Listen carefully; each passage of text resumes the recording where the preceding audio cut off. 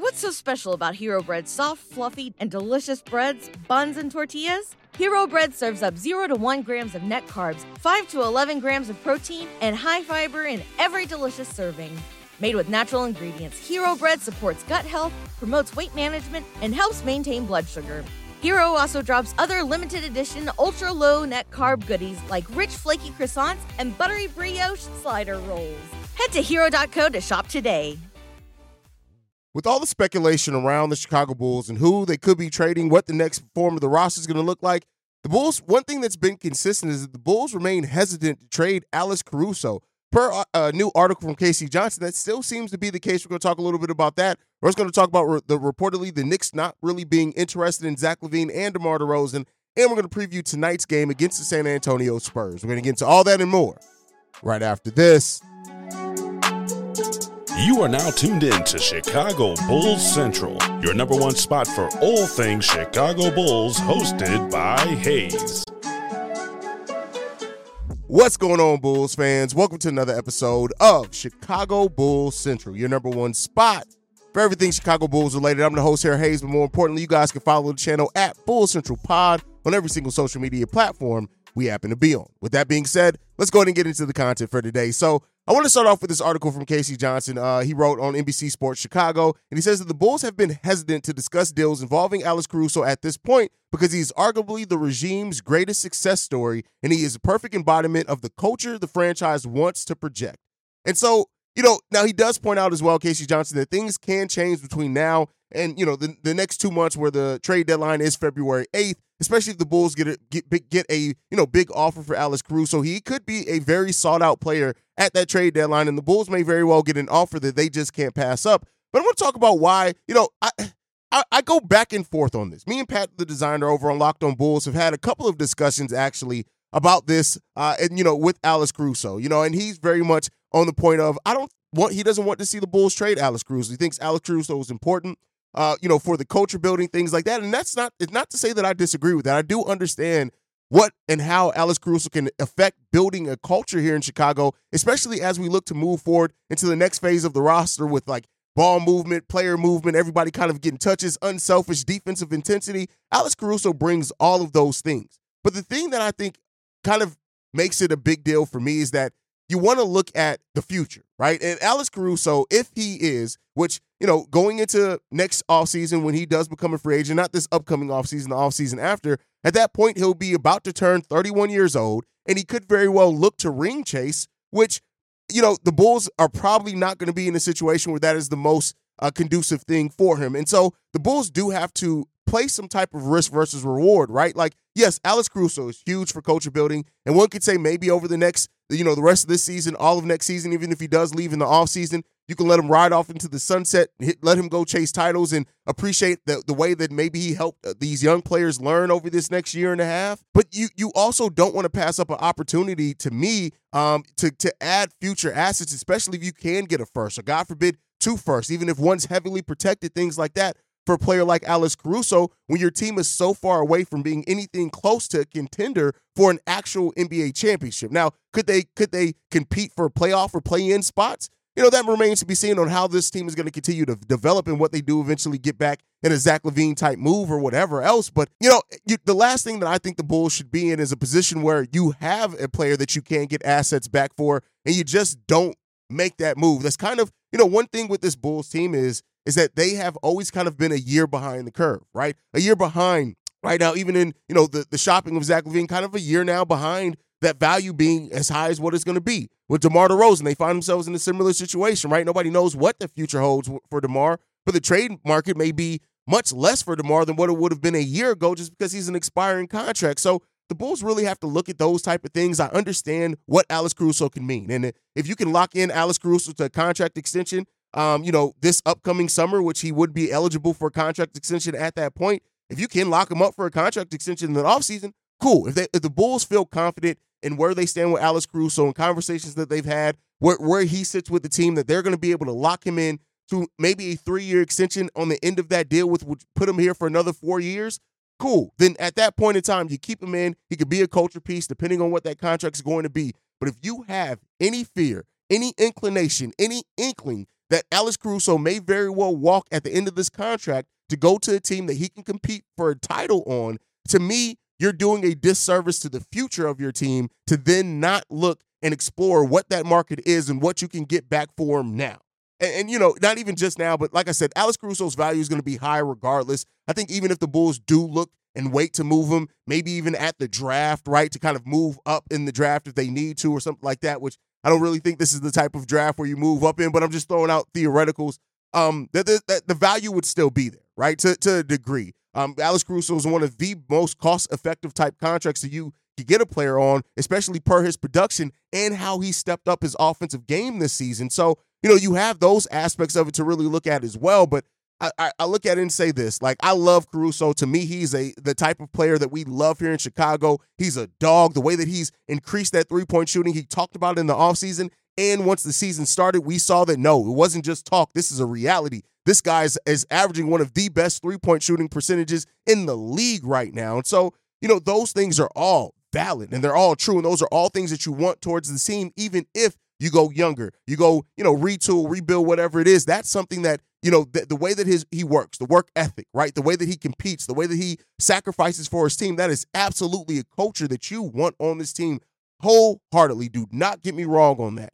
But you also, at this point in time, are still a team that's really searching to get the most bites at the apple at talent that you can add to this team that's going to help pay off and increase this ceiling in the future. So you really have to kind of monitor it and go both ways with it. The last thing you want to do is be left out when you could have gotten some assets back, some value back, and then he ends up walking for nothing. So, the Bulls got to play that. That's on the front office. As I've been saying all season, I don't envy the place this front office is now. It's in large part of their own doing. So, they've created this, so they got to figure out a way to get out of it. But, Alex Caruso is a special player, and I know the Bulls fans love him. I love him. But, I mean, when you go and you're trying to fix something that has gone completely left, sometimes you gotta send off pieces that you like to get some future assets and hope that you get those whatever deal you make with those assets, you make the right decisions there. So we'll end up seeing what the future holds for Alex Caruso in the Chicago Bulls jersey.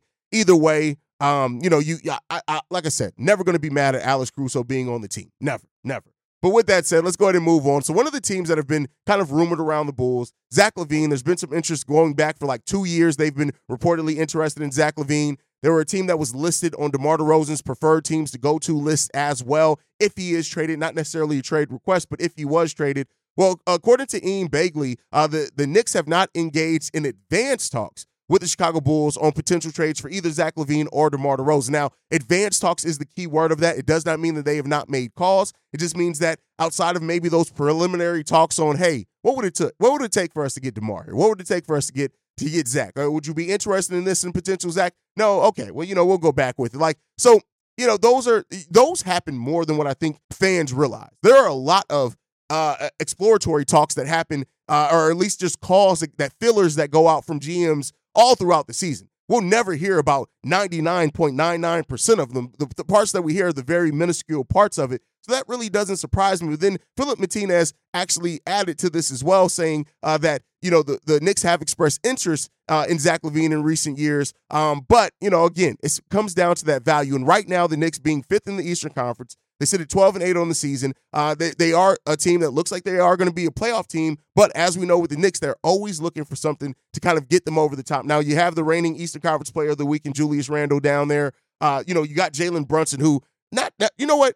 As fans of just the game of basketball, the NBA in general, we need to be talking about Jalen Brunson more and what he does. You guys know I hate the New York Knicks. Not that I hate any player on that roster, really. I just hate the franchise. I hate the Knicks. It's ingrained in me as a Bulls fan going back to the 90s, so it just is what it is there. But Jalen Brunson is a dog, and I'm sure they're looking at what they got in Jalen Brunson for a deal that a lot of people thought may have been an overpay, and they're trying to make sure that they can add the most assets around that as they try to build a team going forward that is going to be, a dog. And so right now, the New York Knicks may, are probably in this evaluation mode of, hey, we're playing really well right now. 12-8. Now, it's not like they're world beaters, anything like that, but they're playing really well. You got Jalen Brunson and Julius Randle are averaging over 20 points per game. You got RJ Barrett not too far off from them, right around 19 points per game. And you got Quickly averaging 15 points a game coming off the bench for them as well. But they may be looking for something to kind of get them over the top. What is a good pairing for them? And,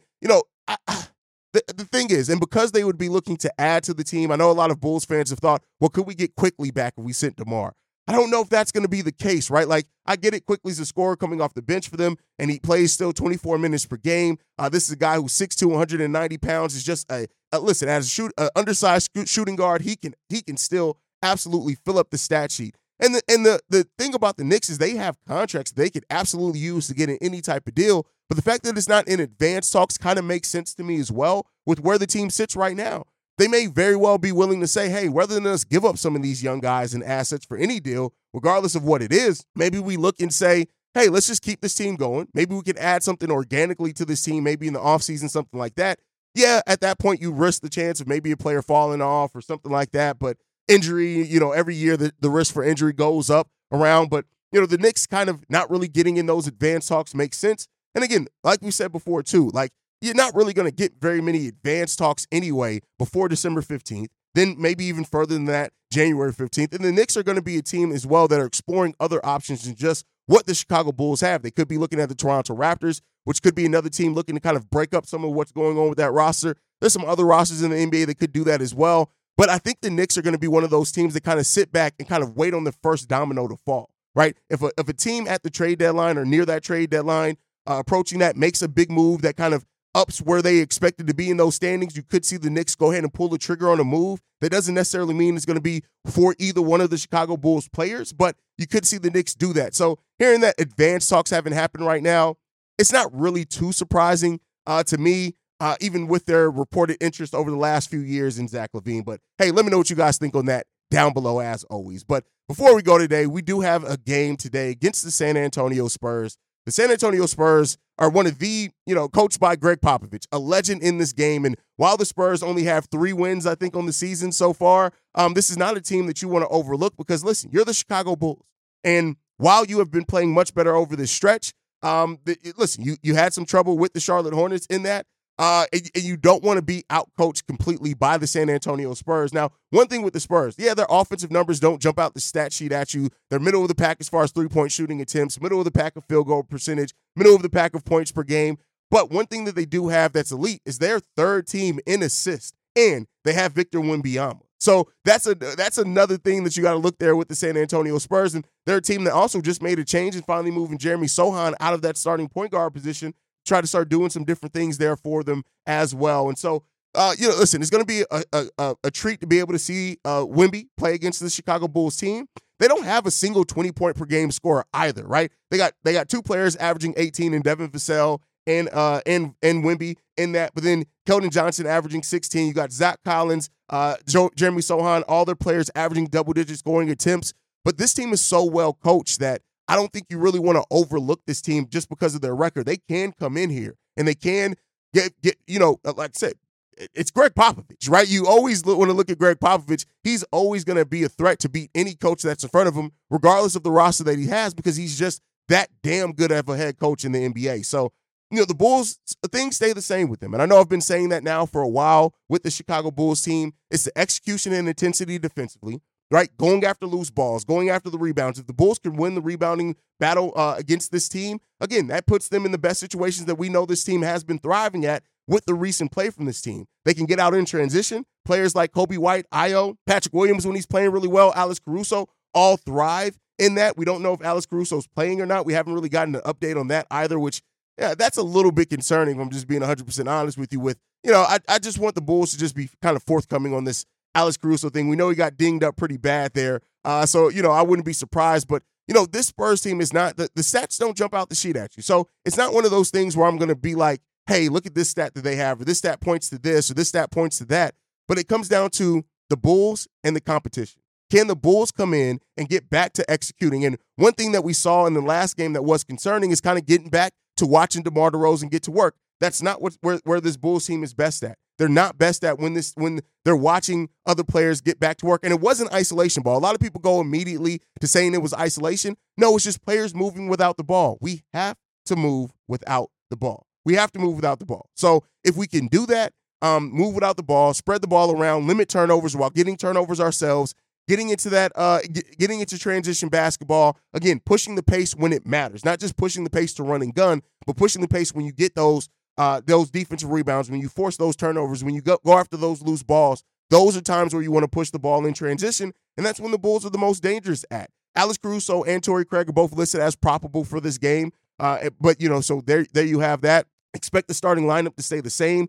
Patrick Williams, who last game didn't really take a whole hell of a lot of shots, but still did a lot of things outside of that in the game of basketball that made him, have an impact on that game. But the Vooch matchup, Vooch against Wemby is going to be something that I'm extremely, watching to see how Vooch goes against this modern day big when he's put up against him. Otherwise, we could see a lot of Patrick Williams on Wemby, as well as, the San Antonio Spurs have been starting Wemby at power forward and Zach Collins at center. So, seeing Patrick Williams and what him and Torrey Craig are able to do against Wemby in this game, going to be exciting to see that, Matt, that part of the matchup as well. So, a fun, exciting game that I expect us to get from the Chicago Bulls today. Hopefully they come in, hopefully they execute, and hopefully we get back to that kind of grit and style of play that we've been seeing from the Chicago Bulls team, the 2 games prior to the last game, even though still got to win. And that was the important part of it. They got the win. But can the Bulls get a dub again tonight against the San Antonio Spurs?